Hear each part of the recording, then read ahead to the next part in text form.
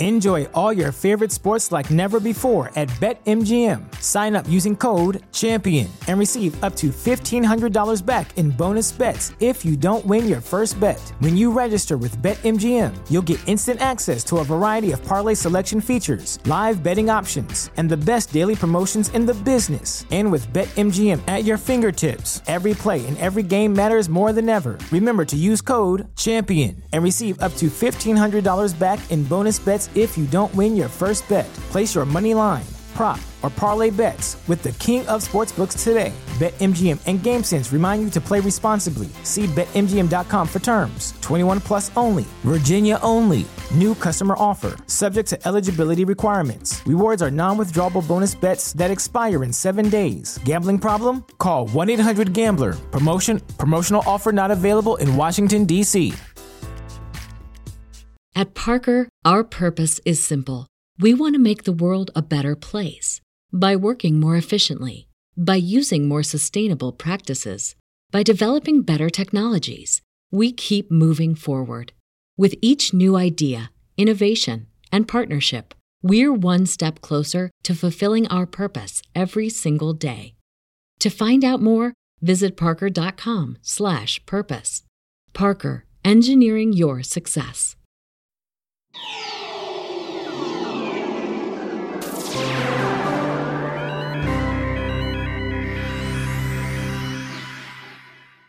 Good evening, ladies and gentlemen. We have a special treat for you today. We have a new house band with a new dimension in rock and roll. We have the one, the only, Dragon Sound!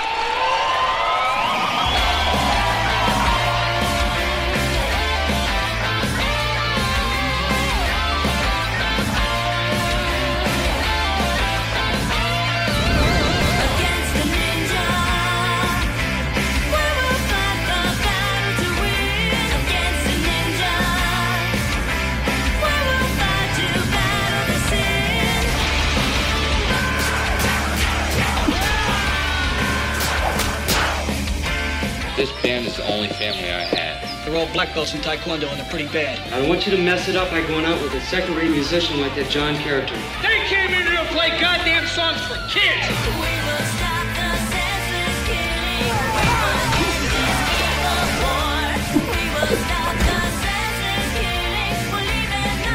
Not escape the Miami Ninja!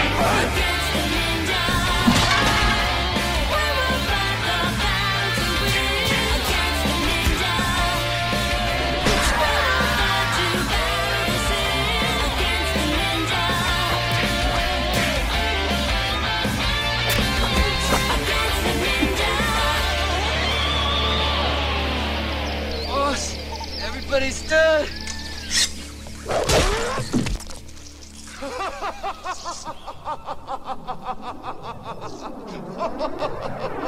Friends through eternity, loyalty, honesty will stay together through thick or thin. Friends forever will be together. We're up top 'cause we play to win.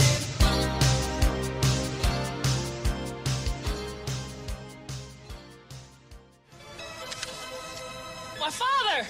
I found my father! Oh my god! Oh my god! Oh my god! Oh my god!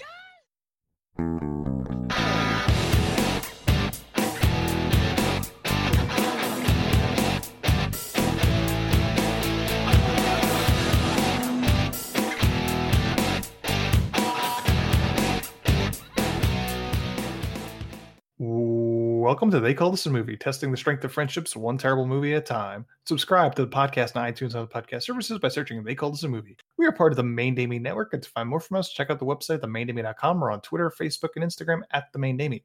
We are also now a proud member of Geek Vibes Nation. You can find them at gbnation.com. Welcome back to They Call This a Movie. This is Anthony Delvecchio. With me, as always, is Dan Aquino and Mark Meyer. Say hello, gentlemen. Hey, what's going on, guys? Yeah, so I haven't been to Florida much, but I never knew Miami looked exactly like Orlando. Yes, very much somewhere in Miami. Well, I guess the French Connection technically takes place primarily in Brooklyn, so, so there you go.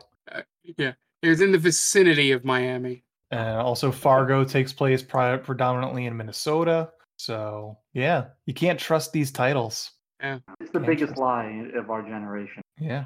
Before we get into this week's movie, gentlemen, what have you watched this week? Anything? No, this week was it was a pretty busy weekend. Couldn't watch anything, unfortunately. Yeah, if you count watching a bunch of older Gen Xers and boomers try to figure out technology and text messaging, then yes, I did watch something, but no movies. Okay. Yeah. I only watched one thing, so this is going to be short unless we talk extensively about it.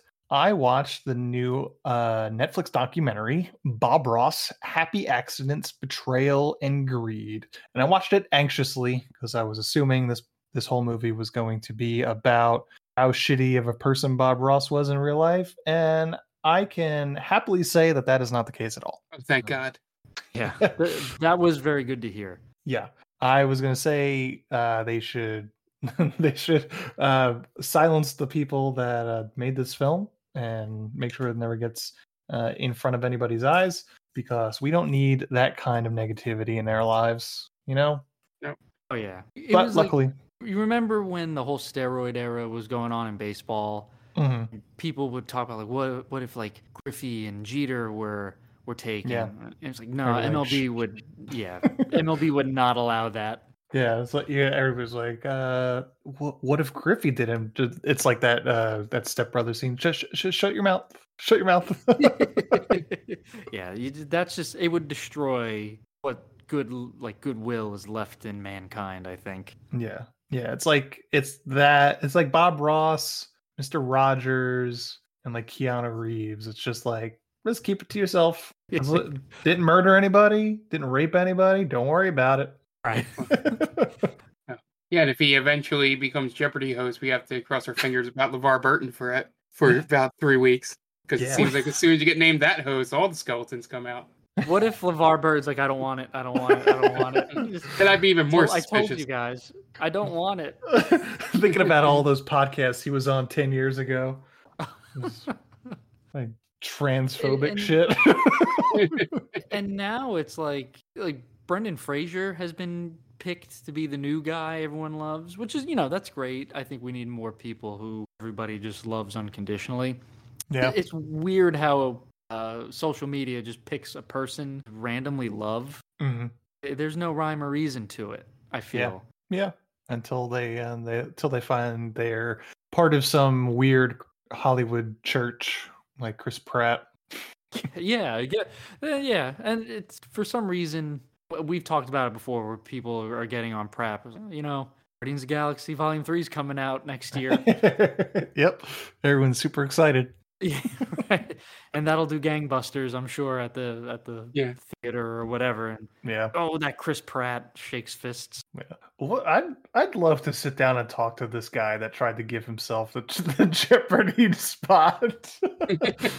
I read someone said something like, no one knew who this guy was, and he had a sweet cushy gig, and he just catapulted himself to the forefront, and now everybody knows who he is for shitty reasons. Yep. Yeah, if history says anything about the 3 people I know with the name Mike or Michael Richards, if your last name is Richards, please do not name your kid Michael.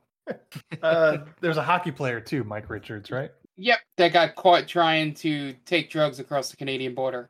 Oh, what kind of drugs? Terrible.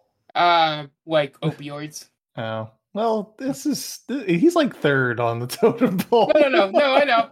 Yeah, but the 3 most prominent people named Michael Richards all have basically almost... They got demons. They got something. Yep, they got demons and almost got blackballed from their respective fields. Yeah. I feel like I'm more on board with Mike Richards, drug smuggler. Yes. Yes, if any Philadelphia Flyers fan would know, the best part of his time here was when they tried to make him act in commercials.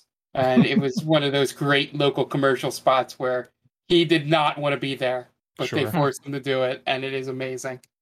That Orson Welles with the peas, the frozen peas. Yeah. I guess it's... Didn't Ryan Howard wind up in a Subway commercial with Jared? I'm sure he regrets that. He probably regrets that, but I hope so. Yeah. No, I haven't lost sleep about it.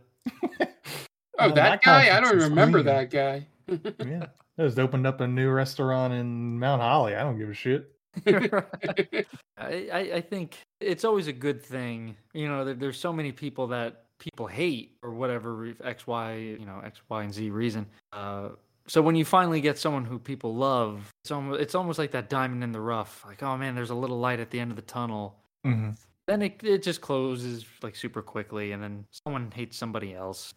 Especially when like people come out of nowhere, like it's like regular people just become super popular for some reason, like Ken Bone, right? I think I mean, it did lead to my greatest Halloween costume outside of Keith Stone. I think Keith Stone was the best. I think relatively, there wasn't that much dirt in his closet. Nothing too nothing too crazy. Just pleated khakis. That was all that was in his closet. Pleated khakis and red sweaters. He could work. He works at Target. This one's a button down.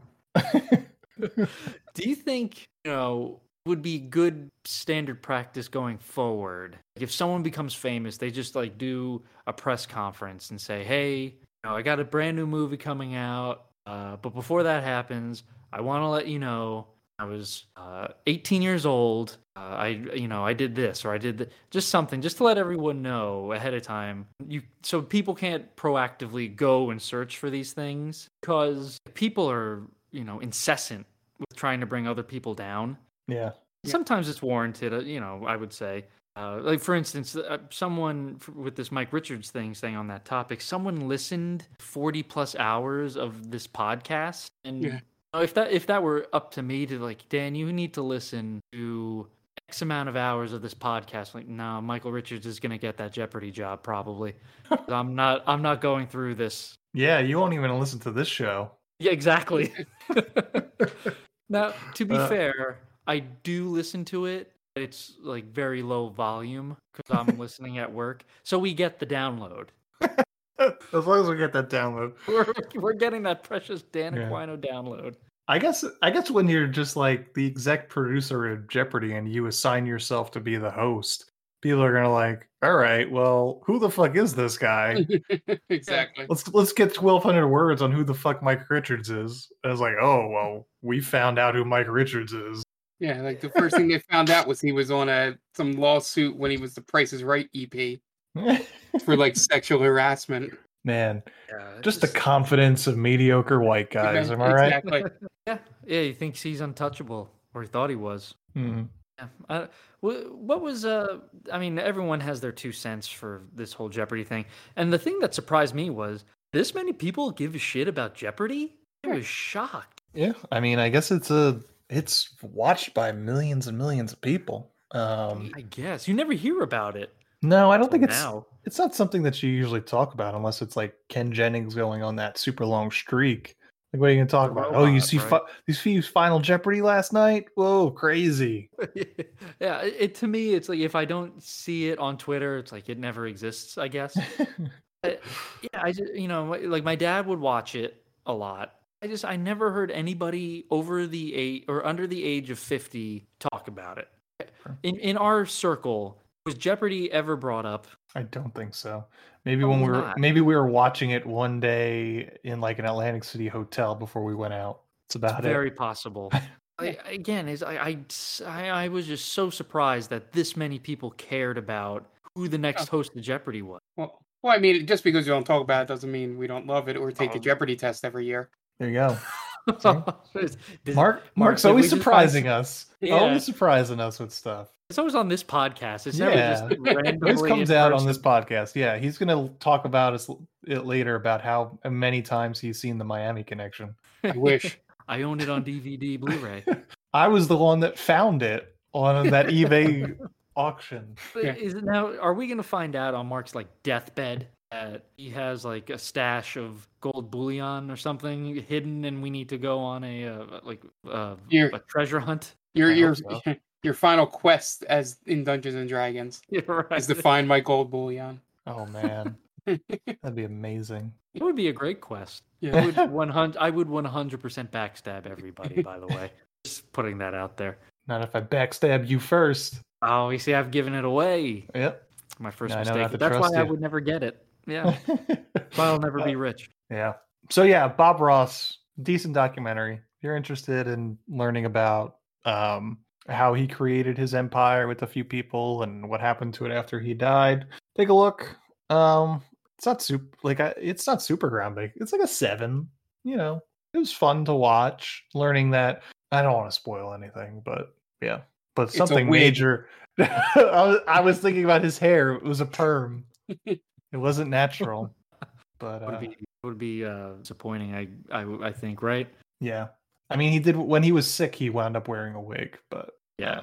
but that was post the joy painting. That's such a commitment, right? Yeah, It's like you heard about Jim Varney would never allow himself to be photographed smoking because he didn't want kids smoking. yeah.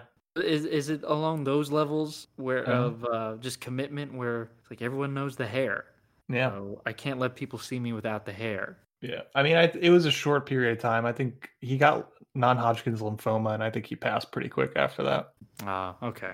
Yeah, so it wasn't like he had to live years and years like that. But Okay. yeah, I guess Jim Varney is one of those guys too, right? Nobody wants to hear Yeah. bad things about Ernest. Although we did break Yeah. that Ernest invented 69ing, right? Well, that's not a bad thing. No, that's a good thing. It Yeah. does paint him in a different light, though. It's Sure. not the Ernest that we know and love. It's the Ernest that the women love. I was just say I never saw that at the Blockbuster. Ernest invents 69. You had to go to the Hollywood video for that. Okay. Yeah. I think that came out after Ernest Goes to Africa, right? Probably right there, right around there. Yeah.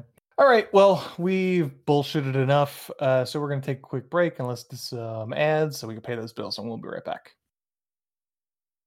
And welcome back. Now it's time to get into this week's movie, and this week was my pick. So, with full disclosure, this was not my original pick this week. To open the curtain a little bit, what we've done, we've kind of made a schedule for the next few months, basically, and we put our movies down. So we kind of had everything decided a little bit earlier than what we usually do. So this week originally was going to be Highlander 2: The Quickening. And I watched Highlander 2: The Quickening over the weekend, and it was just kind of boring. Wasn't super interesting. Maybe we'll come back to it one day, but I wasn't feeling it this week. So I took a movie that was all the way scheduled for January, and I moved it up because I think we needed to, looking ahead for next week's episode, as we were just talking about it off air, we kind of needed to swing for the fences on this one because next week's going to suck. But this week I picked Miami Connection, and it's a doozy, man. This is the first time I've ever seen it. I've seen other people cover it. I've seen Red Letter Media cover it. So How Did This Get Made cover it. So I decided, why not us too? But gentlemen, where are you coming from with Miami Connection? In my notes, the top note, number one note that was taken, it says, "What the fuck?" That's the top note. And that sums it up perfectly. What part of this movie started that statement? So obviously the beginning is very interesting, but then it goes to the club and they're doing like the Hall and Oates. Yeah.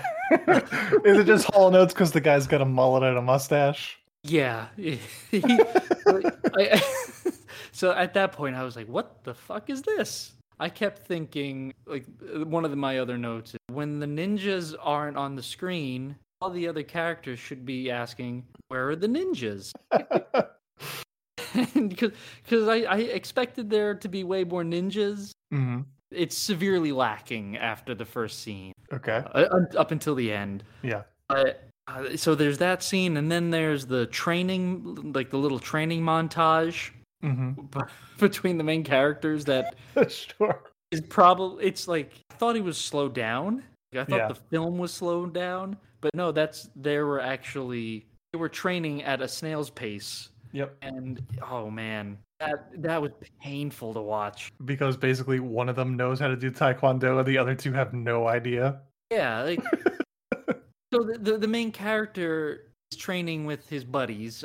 One was the drummer, and I think the other one was the bassist. I was gonna say either the guitarist or the bassist. The guy that creates all the problems. That tall Eli Manning looking motherfucker. Yeah, Eli Manning. Oh, he looks just like a spitting image of Eli Manning. The open, so the fist lands in the guy's open mouth. I don't know why that was there. You got that. You got a weird love story that really goes nowhere. the sister, the brother, right? The sexual, right? Or like possibly like wanted to fuck his sister. Yeah. Or when Oh, I read it. that's another one. Right. He walks in and he's eyeing down this chick. I'm like, okay, like that's probably gonna be a love interest. Hey, what's your sister doing here? What? Wait a minute. You did not prepare me for that at all. There's something. It just seemed like that guy he was a mystery. That guy. Mm-hmm. And I wanted to know more about him. Yeah. Obviously he was a dickhead for no reason. Like something about him. Like he wore open vests. It's like all that chest hair. I was like, this guy, like, I think he, should come out. Like, he's gay, right? He should be like loud and proud with it, man. I know, it's Miami, perfect place, or Yeah. Orlando. He would be like the first gay ninja. How cool is that? I don't think he was a ninja though. I think he knew. You're right. He's not a ninja, but he was a martial artist. He doesn't really do it much. They fight with the katana real quick, and then he goes down to the knife, and then he falls. A ninja wouldn't fall to his death on his own accord. Yeah, without even being pushed or anything. I think he just like falls backwards by accident. Yeah. I don't know, but yeah, I just thought it would have been so much more interesting. It would not have been interesting if he wanted to bang his sister. I want to put that out there. It's not interesting, or maybe to some weird people out there, sure, but no one on this podcast thinks that's disclaimer. No. Mark, what about you? Where are you coming from with Miami Connection? So, two things up front. The opening line to the first song is probably the most ridiculous line I've heard in movies we've watched in a long time, where it basically describes the rival gang. They are bikers by day and ninjas at night. Thank God for closed captions so that I could understand exactly. And also, I may or may not have looked up and seen if Dragon Sound had a vinyl out for this movie. Oh, I bet you they have it on like Waxwork or yeah. What's the I other found one? something. Mondo. Yeah, I didn't look deep, but I did search and some popped up. But yeah, at first I thought it was like, is this like some kind of like music, like a movie that's just going to be this band's entire album? Until I found out that they're a fake band for the movie. But yeah, it was just strange. Like you could tell, it had a very Neil Breen quality to the dialogue. Sure. Which makes sense when you know who the writers are, but that they're not like professional writers. They're just guys that probably watched a lot of kung fu movies and wanted to make their own because they were very successful teachers in that field. Mm-hmm. I couldn't follow at times like what exact plot line was taking place. Like, was it the two bands fighting, or was it what was Jeff's group all about? And then it just kept jumping back and forth between stories that I just couldn't keep track, and then just gave up after a while and just started enjoying the really slow Taekwondo at times. And especially that montage that Dan was talking about where they're training. It seemed very much like, all right, now you go down. You know, it wasn't even like, they didn't even look like training at any point. It's just funny that I guess maybe with the late 80s would have been a time when people would just be randomly doing that on a college campus and nobody would think it was weird. We talk about things like that all the time, and I don't have answers for things like that. Yeah. I'm just sitting here thinking like if I was walking around, the hub at Penn State, and I just saw three guys doing really slow martial arts over in the corner, would I just be like, or would I, what would the reaction? That was one of the things going through my mind in that scene, and then like Dan was saying, I couldn't figure out the relationship between the brother and sister in this movie at all. Like she hated him, but she would still, and he didn't really seem to like what she wanted to do, but yet she had the power to just walk into his office. And it was just like, I don't get this structure at all. And I think my favorite scene in the movie was when out of nowhere, she just explains her whole backstory to her boyfriend as they're walking down the street. Exposition dump. Yeah, exposition dump. It's like, oh man, and then my mom died. I'm like, holy shit. Yeah. But yeah, I think that was before we found out that most of the movie was about orphans. Mm-hmm. That then I was like, oh, that's why their characters make sense in this movie. And then I'm sure we'll get to it or but the whole ridiculous thing that happens in the last 10 minutes of the movie just had me laughing the entire time. How, the one guy basically hulks up while fighting the ninjas. Sure. This is just a weird movie. At times it felt like too long. Like I was looking at the clock, and other times I was like, "Oh, that went pretty quick." It's been 20 minutes since I last checked. It just the pacing was not great. But then again, these B movies, you know, you're not getting like professionals, you know, that have run it through the, you know, have done multiple movies like this and understand that stuff. But I'm glad we watched it. That much I will say. Gotcha. As for me, this movie is so awesome with a capital awesome. The music fucking slaps.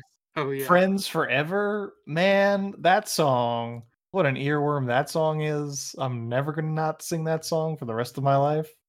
Taekwondo. Yeah. We have talked at this movie extensively. We haven't gotten to the part where the guy finds his father. That's what I was mentioning the last time. Like where his mom was Korean and his dad was Black American. Oh, that was another great exposition moment.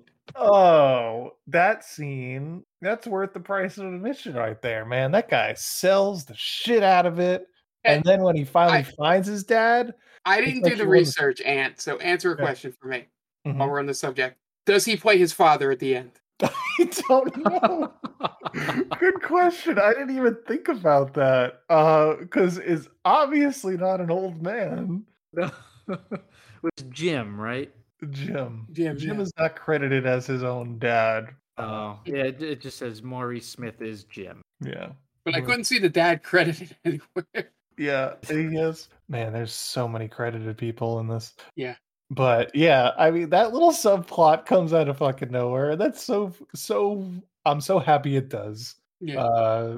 And this movie, it's so earnest. It really is. That's what I love. That's the charming part of this movie, is that it's just so earnest. Like YK Kim is the lead in this, and he's one of the writers, and he wound up directing part of it.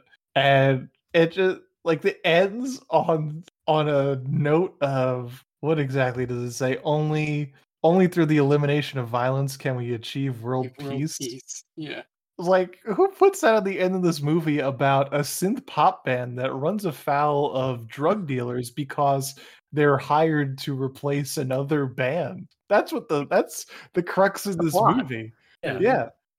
Dragon Sound gets hired to play in a club, and the other band is mad about it, so they go and talk to a drug dealer and his gang in order to run Dragon Sound out of town. That's it. What a bunch of... You remember how in was it Blown Away? Mhm. There was a ton of unnecessary nudity. Yeah. There was just a number of unnecessary fights in this. Yeah. Or necessary fights. I guess. Like when the one guy, I guess the one band member who finds out he's fired from the club, fights the owner of the club. And the owner kicks all their asses. Right. And is that the last time we see the owner, by the way? I can't Pretty remember. sure. Yeah. So, what? Apparently everybody knows karate in this. Oh, of course. In this yeah, neighborhood. Miami. 1987 Miami. That's Miami. It's Orlando. Yeah, there's that fight, and they fight them in the street a couple times. Yep. Both was there a fight at like the one gym, if I'm remembering correctly? No, there wasn't a fight at the gym, but there was one. Well, I guess it was outside the gym. No. Yes. Oh no, they fight the cook. He kicks their ass. Right. Mr. Song, I think. Oh yeah. Uncle Song. They just they rough up Uncle Song a little bit. Then Uncle Song beats the shit out of everybody. Yeah. And then he apologizes for it. Yeah, I think that was supposed to be like a Mr. Miyagi moment, right? Because he's like, Taekwondo is not just kicking and punching; it's like for self-defense. And it cuts. What the fuck just happened? Yeah, and then you never see Uncle Song ever again. Oh yeah. So that, again, just like a totally unnecessary fight. I did really enjoy when Jim finds his father, and they hoist him up on their shoulders. And there's like a freeze frame of it. Yeah. And I had to check the timing of the movie. Like, did the movie end? And I just didn't know. It feels so much like the end of the movie, but it's not. There's like another 15 minutes left. Oh, it was awesome. And it goes full Deadly Prey after that. Yes. The one major disappointment I had with this movie is that they didn't commit to the end. Like the true ending with everything they did would have been that guy Jim dying. But that's what I thought was going to happen. So apparently that was the original ending. Okay. And there was a test, for some reason, there was a test screening of this movie. And investors, or played at Cannes? I got to pull up this trivia. But yeah, anyway, originally Jim was supposed to die. It made more sense. I thought he was actually going to bite the bullet when he finds out who his dad was at the mailbox. They hold the camera shot long enough where it's like, he's like, oh my God, my dad, I found my dad. I thought a ninja was going to come out with like a throwing star and just right in the back of the head. I thought that was going to happen when they started lifting him up on their shoulders. That would have been even better. Here it is. In the original version, Jim dies at the end on the way to the hospital. However, when the film was screened at Cannes in 1987, YK Kim was told by all potential distributors that the ending was a downer. Director Woo-Sang Park had already returned to Korea, so Kim himself reshot the ending. Final fight between Mark and Yoshido was added. But C.Y. Joe, the guy that plays Yoshido, the guy in the white ninja costume, was unavailable, so Yoshido is played by William Ergel instead. So in that last fight, the guy that plays Jeff, the bad guy, is actually pretending to be Yoshido, who also, they might be brothers in the movie? Yeah, that I didn't get either. I forgot about that. Yeah, they come back and they say, sorry, Mr. Yoshido, but your brother Jeff is dead. He was killed by Dragon Sound. Like, what? Before we move on, that sentence killed me. Thank you. He was killed by Dragon Sound. And I don't think that guy's ever heard of, like who? Yeah. And the beginning of the movie, I had written down in the beginning of the movie, those are the ninjas that steal the cocaine, right? Mm-hmm. Yeah. Yeah. And then you don't see them until the end of the movie, and they're in the same position. So I had written down, did these guys not move for like weeks at a time, or are they just hanging out? they're just sitting there. They're just waiting. Right. And they never explain if Jim is this guy's brother or just, quote unquote brother in arms kind of thing. Right. Yeah. Yeah. Holy shit. I think it was Yoshido was just let it, because it was Jeff's turf, or Jeff was trying to get that turf, but they had to get rid of Dragon Sound for some reason because they pose a threat to Jeff's drug business. They pose no threat at all. No threat at all. They could have coexisted. It wasn't until the other band tapped Jeff's goon squad to try and get them to kill Dragon Sound so they could get their job back. Like, just find another club, dude. Right.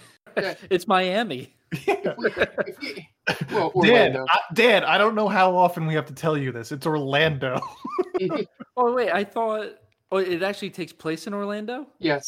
The opening scene takes place somewhere in Miami, as the opening card says. But Dragon Sound goes to University of Central Florida. That's Orlando. No, yeah. Oh, I thought they were just saying the whole thing took place in Miami. Nope. Any chance of that happening eliminated when they put the giant text on screen, University of Central Florida. I don't know where that is. It's in Orlando. Miami ain't Central, that's for sure. I think Miami's southern Florida, right? Yeah. Yeah. So southeast, but yeah. So regardless, I mean, Orlando, I'm sure there's tons of clubs in Orlando. Definitely. Yeah, I mean, it's Disney. Paradise Cove, or whatever they call the adult section. I don't even think it exists anymore. Yeah, the fight between the band guy and the club owner was great too. Where it's just like, you play music for old people. And just fuck you, no, I don't. Dragon Sound playing music for the kids. Yeah. They kept calling each other.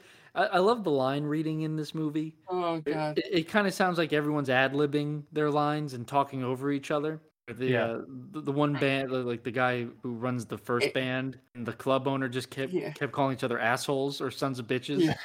Yeah. Ann can correct me here, but I believe that's part of that is slightly bad editing, because I think they were putting multiple takes together and they just repeated the same lines over and over again. Yeah, I don't know. I think it was a little bit. I think it had to do with the directing. I think you're also seeing people that have never acted before as well. So you're seeing a bunch of people that are maybe not super confident in their line reading or memorizing at all. At Parker, our purpose is simple. We want to make the world a better place by working more efficiently, by using more sustainable practices, by developing better technologies. We keep moving forward. With each new idea, innovation, and partnership, we're one step closer to fulfilling our purpose every single day. To find out more, visit parker.com/purpose. Parker, engineering your success. So there might be ad-libbing just because they don't remember the script, or they're just unsure of the actual script or their own performance. It definitely shows that they're not, legit actors. Yeah. Some backstory. Actually, I'll just go through what I usually do.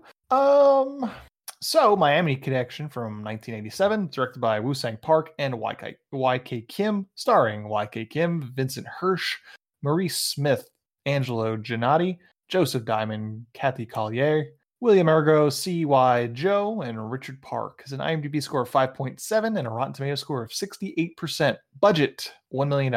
No box office numbers, but it was only screened in Orlando, Daytona, Melbourne, Florida, and also West Germany for some reason. One thing, the film opened to poor box office, scathing reviews, and had long been forgotten. In June 2009, Zach Carlson, a programmer at the Alamo Drafthouse Cinema in Austin, Texas, happened upon a seller on eBay who was selling a 35mm print of it. Carlson had never heard of the film before, but bought it for $35. In April 2010, Carlson screened the film at the Drafthouse, and it became wildly popular with cult film fans. More screenings took place to pack theaters. Drafthouse phoned YK Kim about distributing the film, but the film's failure was a painful experience for Kim, and he originally thought that the call was a cruel prank. Eventually, Kim relented and saw that his film had become a popular midnight movie 25 years after its initial failure. And yeah, YK Kim seems like a hell of a guy. I guess he was like a teacher in Orlando. And I say YK Kim was so popular in Orlando, Florida, that the local government and law enforcement allowed him to film anywhere in the city without permits. Wow. Yeah. They didn't even give that to James Cameron for Terminator, right? Yeah. YK Kim's still alive. For him. Yeah, the one other bit of trivia I saw there too was that the two cops in the movie were real cops, and the one was so nervous he actually pointed the gun at his partner. Like by accident, like trying to act out the scene. The angry bearded band leader who leads the street fight was a real life federal prosecutor. There's some great trivia in there. Yeah. Angelo Gennati and Kathy Collier were dating at the time. To avoid any discomfort during the kissing scenes between Collier and Vincent Hirsch, Gennati was told to go buy beer for the crew. Man, this sounds like a great time to like film. Everyone must have been having a ball doing. And lots of cocaine. Probably. I feel like YK Kim was like strictly straight edge. Oh yeah. Yeah. It's always a good joke about the 80s. Oh, it looks like all these films are fun. Yeah. There's copious amounts of cocaine. Yeah. I didn't know. So seeing the poster art, I didn't know I didn't know who that was. Is that a person? Yeah, that's like, Mark. Yeah, so it looked like sometimes you'll see a picture of a video game box art recreation. Mm-hmm. It'd be like of Grand Theft Auto, and someone just draws it. That's what this kind of looks like. Like a fan just like, hey, quickly draw me Miami Connection poster. Yeah. Oh, okay. This poster is from the Alamo Drafthouse releasing, so it's not like an original. It's from when it was re-released in the 2010s. It's a thing of beauty, to be honest. It's pretty great. It's got everything. The Hall & Oates guy on there playing the guitar. Got the Hall & Oates guy. Got the guy finding the letter from his dad. Yeah, it does. Why? So good. It is pretty great. Yeah. You guys want to get into the plot? Yeah, of course. Dan, what do you got? All right. Just going to give a quick shout out to our friends Tia and Brittany and their podcast, The Top 10 with Tia. It's a weekly podcast where Tia and Brittany run down top 10 lists. So if you are interested in that, go to Geek Vibes Nation. Give her a listen. You could also follow Tia at TC_Stark on Twitter. Okay, great. And we are going to take a quick break, and you guys are going to listen to some messages from friends of the podcast, and we will be right back. Hey, this is Ken M. Padawan J. Coach Duffy. From the Ocho Duro Parlay Hour podcast. Every week, the ODPH is talking sports, movies, TV, comics, and more. It's always a parlay of topics on each episode. You can find the ODPH on Apple Podcasts, Google Podcasts, iHeartRadio, Spotify, Stitcher, Podbean, and wherever you find great podcasts, such as the one you're listening to right now. Don't forget to check out OchoDuroParlayHour.com, where you can find the links to all of the ODPH social media accounts, links to the bands whose music you hear each week on the show, hashtag 607 podcast info, and parlay points, our companion blog section of the show. Thanks for listening to the ODPH. Now get back to your regularly scheduled podcast. Welcome, travelers. Seems like you're looking for a story. Well, I got one for you. It involves adventure, friendship, and all sorts of... Earl, why don't you tell him about that time I stole that big-ass melon? Yeah, I was going for more... Or you could tell him about the time I kicked her ass, Earl. I wouldn't ever tell him. Do I need to get my ref gear on? Okay, everyone, shut up. Now come with me as I tell you a story from afar. Hey everybody, my name's David. I'm the DM for From Afar Podcast. From Afar Podcast is all about four friends separated by distance, but brought together by adventure. Hope you all stop by and give us a listen. Thanks. And welcome back. Now it's time to get into the plot for Miami Connection. We open on somewhere in Miami, where hilariously stereotypical gangsters meet for a drug deal at an abandoned warehouse. There are at least 2 fedoras in this scene, as well as very many Uzis. Then a group of motorcycle driving ninjas are there too, though how much of a ninja can you be driving a loud hog like that? So while the drop happens, the team of ninjas look on from the tall grass. After the exchange, one of the ninjas throws a ninja star in someone's neck, and then chaos ensues. The gangsters start shooting their Uzis all over the place, trying to shoot the ninjas, but they can't see them. Ninjas start fighting back, killing at least a couple of guys with katanas as the gangsters try to get away with the drugs. One dude gets his arm chopped off. Eventually, the ninja bikers kill all the dudes left and make off with the drugs. The ninjas then bring the drugs back to their sensei's dojo, and he comes in and asks them where the money is, and then chastises them for forgetting about the money, but he managed to get the money himself. Now Sometimes you just got to do it yourself, right?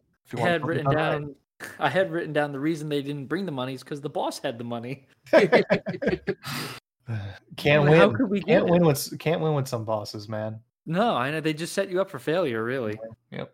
And now we get credits as we get scenes of the Ninja Biker Gang intercut with scenes of Dragon Sound, the synth pop band that we will eventually come to know as our heroes in the film. As the credits end, the Ninja Bikers show up at a club, and Yoshido, the gang leader, meets with Jeff. And Yoshido tells Jeff that he's got some great coke that he might be interested in selling. Then Dragon Sound comes onto the stage and plays their first song, Friends, the most upbeat song ever, and the ode to platonic friendships that could change the world. As the band plays, Jeff notices his sister Jane on stage with the band, not only as a singer, but she's also getting flirty on stage with one of the band members, a really tall, shirtless white guy. It looks like Eli Manning. Yeah, this was the moment where I was very both confused and excited that I thought this was just going to be just ninja fights interspersed with this band playing on stage throughout the whole movie. Just their entire album. Yoshido pulls him into the back to talk business, but Jeff can't let it go. But the crowd loves Dragon Sound, and they're just going nuts for him. At the University of Central Florida, Jane is in a computer class, and she makes a really nice circle in CAD, as the computer teacher tells her. And then the tall white dude, who might be in his 30s, but also might be 15, comes into the room and motions for her to come outside. This is John, by the way. There's way too many J names in this film, too. Yeah, I couldn't keep track of who was who for a long time. There's John, Jeff, Jack, Jim, Jane. Way too many. They leave the class, and the guy, who I'm not sure we've learned his name yet, it is John, asks Jane about her family. And she info dumps him on information on her dad and mother and brother, including that her dad left her mother for a younger woman, and the mom had to raise them on their own, and that her brother is involved with some shady characters. Who, really, he is the shady character. And then her brother, Jeff, and his whole posse shows up, and for some reason he's in full-on fatigues and drives a red Mercedes convertible. And he freaks out when she introduces him to John, and Jane says he's a friend from school. And he says, "A friend!" And then he punches John right in the face. He sucker punches him. And then the rest of Dragon Sound comes in and breaks it up. Yeah, there's being protective, and then there's whatever this guy is. I love his... Again, I really think it's not being protective as so much as like he wants controlling. to like, yeah. And the problem is we don't really know, even with the exposition dump, we don't know a whole lot about their relationship. It's just she hates him. Why? I just hate him. Okay, well, she hates him because he's a dirty drug dealer, but also she can't really cut him out of her life because he's the one paying for her to go to Central Florida. Yeah, he's very controlling for sure. Yeah, he's holding it over her head. He's kind of using that as having the power in the relationship. Right. And he's he was not a very intimidating villain. No, I kept trying to figure out what he looked like or who he looked like, and I couldn't put my finger on it. Yeah, he did look familiar. Again, I saw that like mop top with the beard, and I was like, yeah, at first I thought he was going to be the main character. That's how unintimidating he was. But Dragon Sound comes in and breaks it up, and then Jeff tells them to stay away from his sister. At a club, the club owner has an argument with the band that lost the club job to Dragon Sound.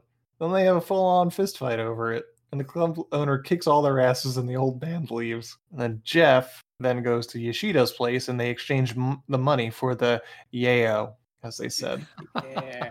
And for some reason, both Jeff and Yoshida were concerned over the presence of Dragon Sound and how they may prevent Jeff from controlling that area, which doesn't make any sense. Right. He didn't know about them. Nope. He didn't know what was going on. You just stay on stay on your side of the street, man. Band is playing. I honestly think Dragon Sound just wanted to play music. They just wanted to play music and be friends for eternity. Right. And they had just had like a whole bro thing going, right? They all lived together. Yeah. They were just having fun. They were just being bros. They were never like, man, we got to get this cocaine off the streets, man. Right. Yeah. They weren't vigilantes at night. No, not at all. They were just like, we just want to play music at night, go to the beach and ogle the honeys. True. They did do that. And then if there's time, find some of our dads. Yeah. And then maybe if there's time, we'll go on a world tour to only the countries that our families come from. That's right. Yeah, World Peace. World Peace. World Peace. They were going to play at the Taekwondo dojos, right? Yes. They're going to all the Taekwondo dojos in places like Israel and Italy and Ireland, where our parents come from. All those, that's what Ireland's known for. Taekwondo. Dojo. I'm sure it's very plentiful. Look, you got to have dreams. So yeah. I did have a joke written down at the beginning, but I didn't think it was going to hit, so I didn't say it. But now that we brought up dojos in other countries, when the boss talks about how none of his ninjas took the money, I had written down, I was like, now we can't open up that Tiger Schulman's here. I appreciate that. It's not great, but So Dragon Sound goes to a restaurant where Uncle Song serves them some food, and as soon as they sit down, they mention that they need to get to the club, so they all have to eat really fast. This is like Dan's nightmare.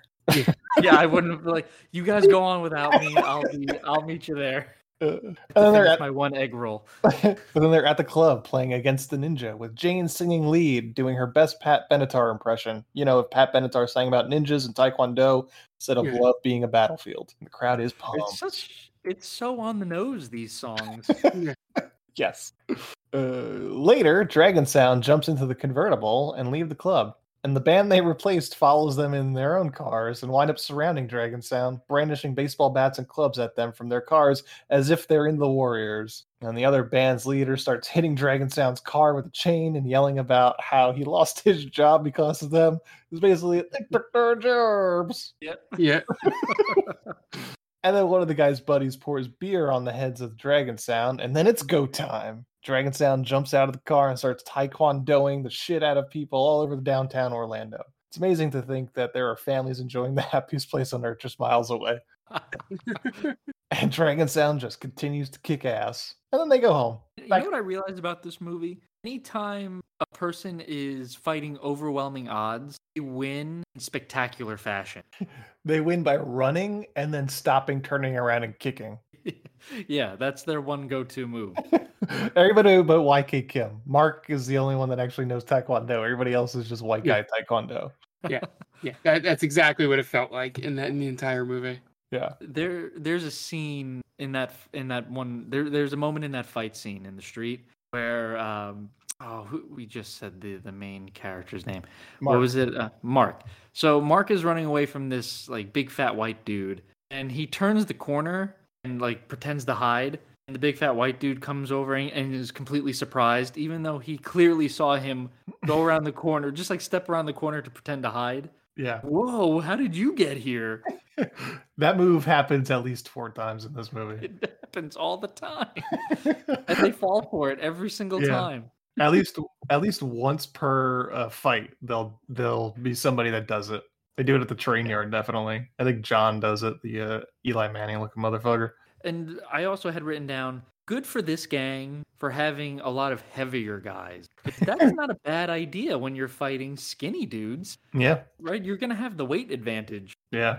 It's definitely had nothing to do with whoever answered the casting call. Right. Whoever was friends with the main guy. Florida man. Big time Florida man vibes.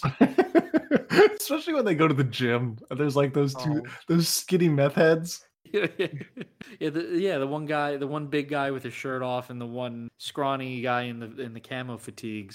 They're like the Bulk and Scully of this movie. Yeah, true. And then Dragonsound goes home. Back at the house, John tells Jim that he's got a letter for him from Washington, D.C. Jim freaks out, demanding the letter, and John plays keep away with it. Eventually, the commotion brings the rest of the band to see what's going on, and John gives Jim the letter. Jim reads it and crumples it on the floor, and then shows them a picture of his dad. And he says his mother was Korean and his father was Black American. His father left him and his mom when his military duty was over. So on her deathbed, she told him to try and find his dad. So he sent letters to the Defense Department to no avail.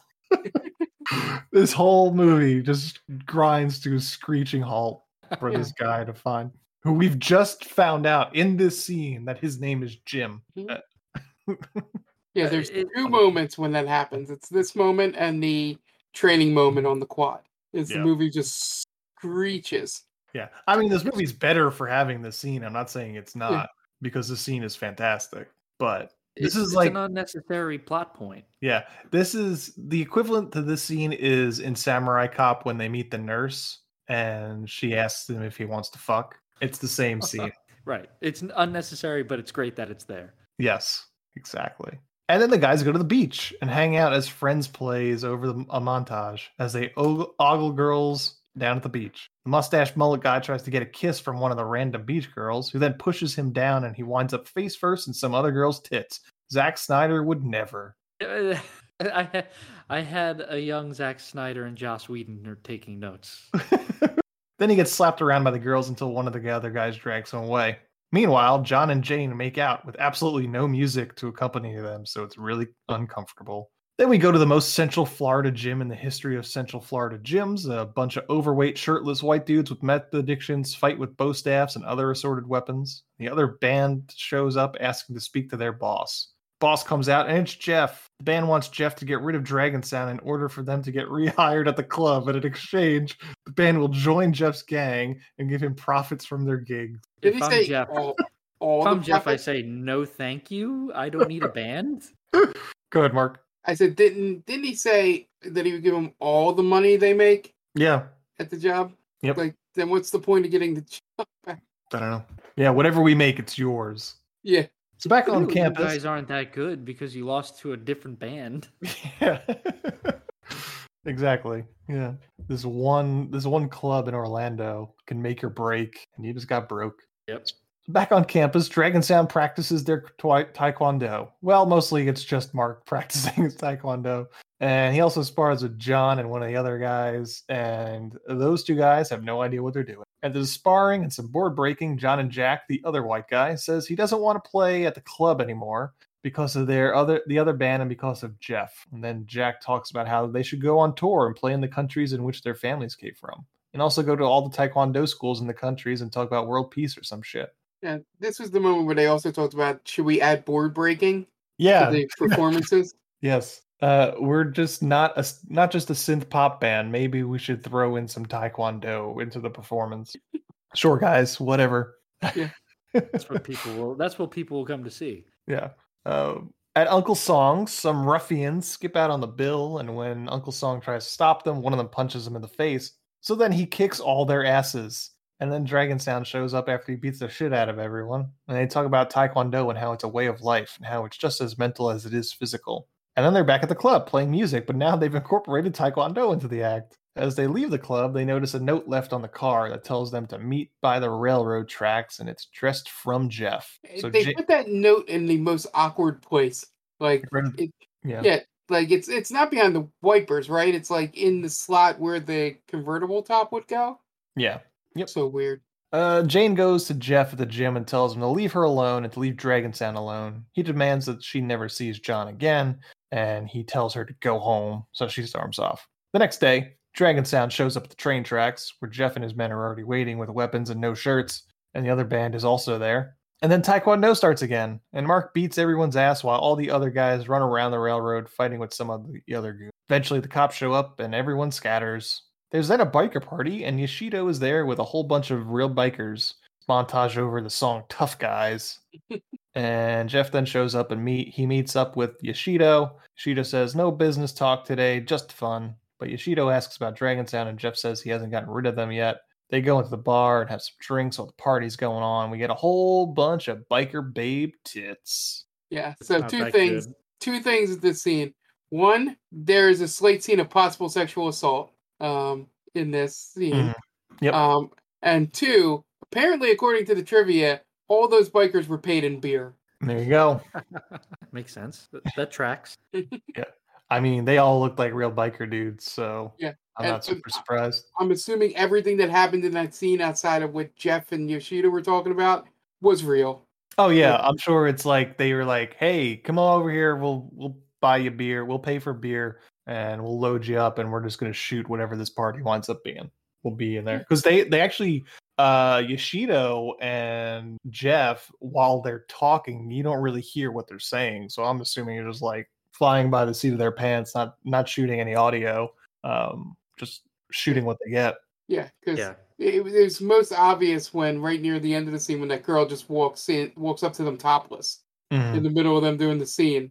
Yeah, and then he's sort of like, oh hey, the one actor like, hey, let me see. Yeah. And he's so excited when she shows him. He's like, yeah, there we go. It's great. So back at the house, the band is just chilling. Tom is working on some new songs. And then in the morning, there's a mail call, but no letter for Jim regarding his father. So they go to campus, and people are happy to see them. They give them handshakes. Everyone applauds them for no real reason. In the parking lot, the goons follow them as they get into their car. They go to Uncle Song's, and the guys pile out of the car, and Tom goes to park the car. As the guys are in the restaurant, the goons drive up and kidnap Tom, tossing him in the trunk of their car. They take him to the gym and toss him in the back, chained up. And Jane comes by to see if he's there, but the Florida men are too busy popping and locking, and she can't find him. Eventually, they wind up tying Mark to a water tower in an abandoned lot. And at night, the goons are waiting for Dragon Sound to show up. They do, and start picking off the goons one by one, like a stealth mission. Start beating up all the dudes with some wooden practice katanas and some more taekwondo, except Jim. Jim just gets his ass kicked. Eventually, Mark and Jeff start fighting on top of the water tower. Jeff starts swinging a knife and loses his footing and falls off the platform and dies. Some goons go to Yoshido, and apparently Yoshido and Jeff were brothers. As they tell them that Jeff, his brother, was killed by Dragon Sound, and he says that Dragon Sound will not escape the Miami Ninja. Those two lines back to back. Amazing. Your brother has been killed by Dragon Sound. They will not escape the Miami Ninja. And then he reminisces about Jeff and his ninjas. That's great. Then Jim goes to get the mail, and he gets a letter telling him all about his father. And it says that his father's coming to Orlando Airport the next day. And the guys are just so happy for him that they pick him up and put him on their shoulders. And we freeze frame, and then they take him out to go suit shopping. And then Jane shows up and apologizes for being away for so long. She's hurting inside, but she can't stay away because she just loves John so much. So then John, Jim, and Mike pile into the car and drive off. I said Mike, it's Mark.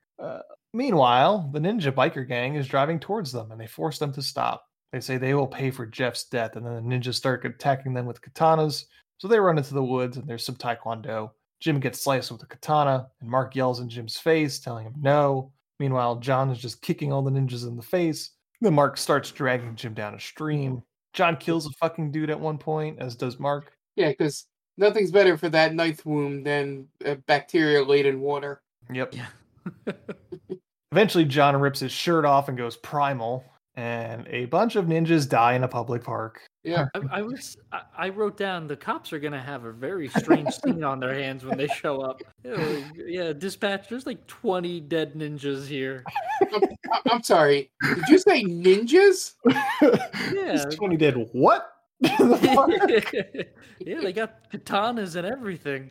This is like I don't know what happened here, but some shit went down. Yeah. It's definitely gonna make the local news. Yes. Do they look like nerds? Florida man kills not- 20 in public park. It's like a LARPing session gone horribly wrong. Mark and John seem to be enjoying it a lot more than you'd expect in terms of the murdering of people. Eventually, Yoshido is the only one left. He even chops off the head of the last man standing. Then Yoshido and Mark face off with katanas. They eventually lose both katanas and just go hand to hand, start beating the shit out of each other. Eventually, Mark gets the best of Yoshido and goes to walk away until Yoshido grabs a knife out of his boot and goes to stab Mark, but Mark turns around and winds up stabbing Yoshido in the gut with his own knife. Again, in this scene, it's the guy that was playing Jeff, playing the role of Yoshido. And it's obvious that the guy underneath that ninja costume is a white guy. Yeah. Super. I thought it was just a random ninja that they were gonna have to fight the main boss afterwards, but no, that was supposed to be boss man. Yeah, it's really And I love did. that this death was a callback to the training scene in the quad. all important technique. There you go, Yep. man. It's Chekhov's gun. Exactly. And then John and Mark go running through the woods with crazy looks in their eyes and katanas. And then we cut to John driving Jim to the hospital as Mark pleads with him to stay alive. They get to the hospital, and then Jim's dad is there too. Jim is in stable condition. The doctor tells them that he will call them in when Jim is ready for visitors. And then eventually they wheeled out Jim, and he's happy to see Dragon Sound and his dad. And now they've killed everyone that was messing with Dragon Sound, so now they're safe. And then we cut on freeze frame as they're going out of the hospital. And then we get only through the elimination of violence can we achieve world peace. That is 100% the message of this movie. You can't tell me otherwise. Yep. Yeah. And- At least that's what they were going for. And I would love to know what happened when two of those guys walked in covered in blood, and the third guy has a sword wound. Yeah. Like what's the explanation to the triage nurse? Well, just watch the news later. Yeah. And that's the end of Miami Connection. A lot of fun. Yeah. What a wild movie. Yeah. Sure, I agree with Mark. It definitely has a Neil Breen feeling to it. Yeah. I mean, this is one of this is one of the big ones in terms of like these shitty movies that the others have done. Like Samurai Cop, I'm just looking at them more like this. Samurai Cop, Deadly Prey, Hard Ticket to Hawaii, Troll 2, yeah, Hollywood Cop, Fateful Findings. It leaves a lot to talk about. I feel like there's some scenes that we even like maybe skimmed over that there's just too much in this movie to really go in on. Mm-hmm. Yeah. The tagline on this, survival, the ultimate test. What? Sure, I guess. But what are they surviving from? I don't know. Right? Yeah. One of my favorite it's a little nitpick, but I love it. In Jeff's gym, there's a woman on the fly machine. Every time they go back, it's the same woman on the same fly machine wearing the same clothing. It's like, show me that you shot this all in one day without telling me you shot this all in one day. Yeah. This was a good time. According to YK Kim, there were no injuries during the production. Nice. Yes, it's the karate taekwondo was done at like 5 miles an hour. Yeah. Most of the It's cast impossible to get hurt. Most of the cast were students at YK Kim, who owned a chain of taekwondo studios. He almost went bankrupt making this movie. Yeah, so I'm glad it became a cold hit. Yeah, seems like a good guy. And this is like his only thing he ever did in terms of movies. Just went back to teaching people taekwondo. Great. All right, what do you guys want to plug your shit so we can get out of here? Yeah, for sure. At Diaquino122 at Twitter. You could also follow our Real Play D&D podcast, Stranger Damies, at Stranger Damies on Twitter. We will post new episodes on there. We'll let you know when things are coming out, if we're doing anything else. We just want to talk about D&D. So, as Dan mentioned, Stranger Damies airs every other Wednesday, wherever you get your favorite podcast. But do keep an eye on the socials for anything that changes or any special things we might do on there. And especially to the Instagram that we're playing in person. You can see some great videos from great photos from each session.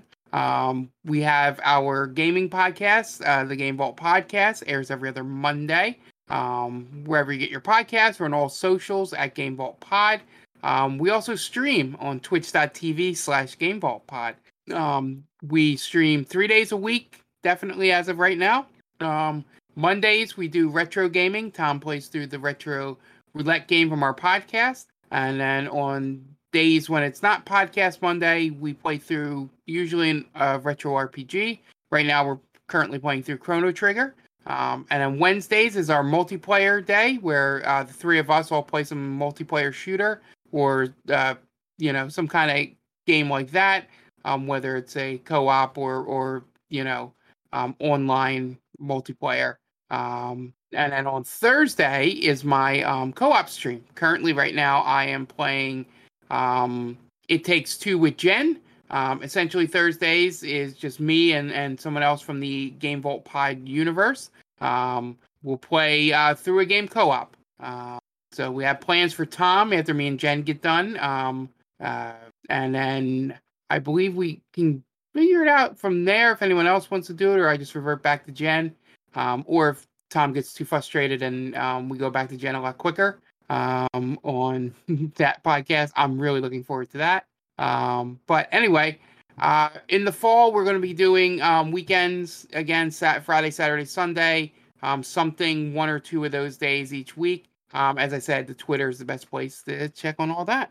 Okay, great. And we are They Called This a Movie. You can find us on Spreaker and wherever you get your podcast just by searching They Called This a Movie. We are themaindaming.com. That is our main website where you could find us.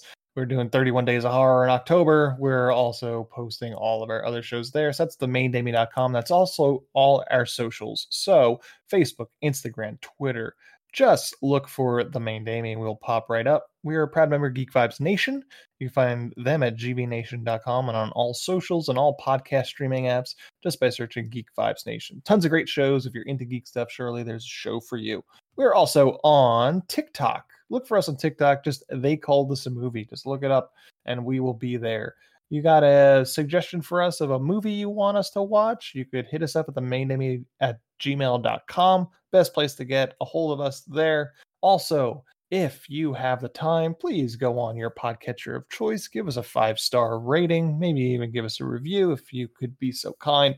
Really helps us out with the algorithm, gets us seen, and helps us create an audience. And that's going to wrap us up this week. The director of Miami Connection, well, there's actually two, is Woo-Sang Park and YK Kim. So, for Dan Aquino and Mark Myers, this is Anthony Delvecchio telling Woo-Sang Park and YK Kim, well, you certainly made a movie, didn't you?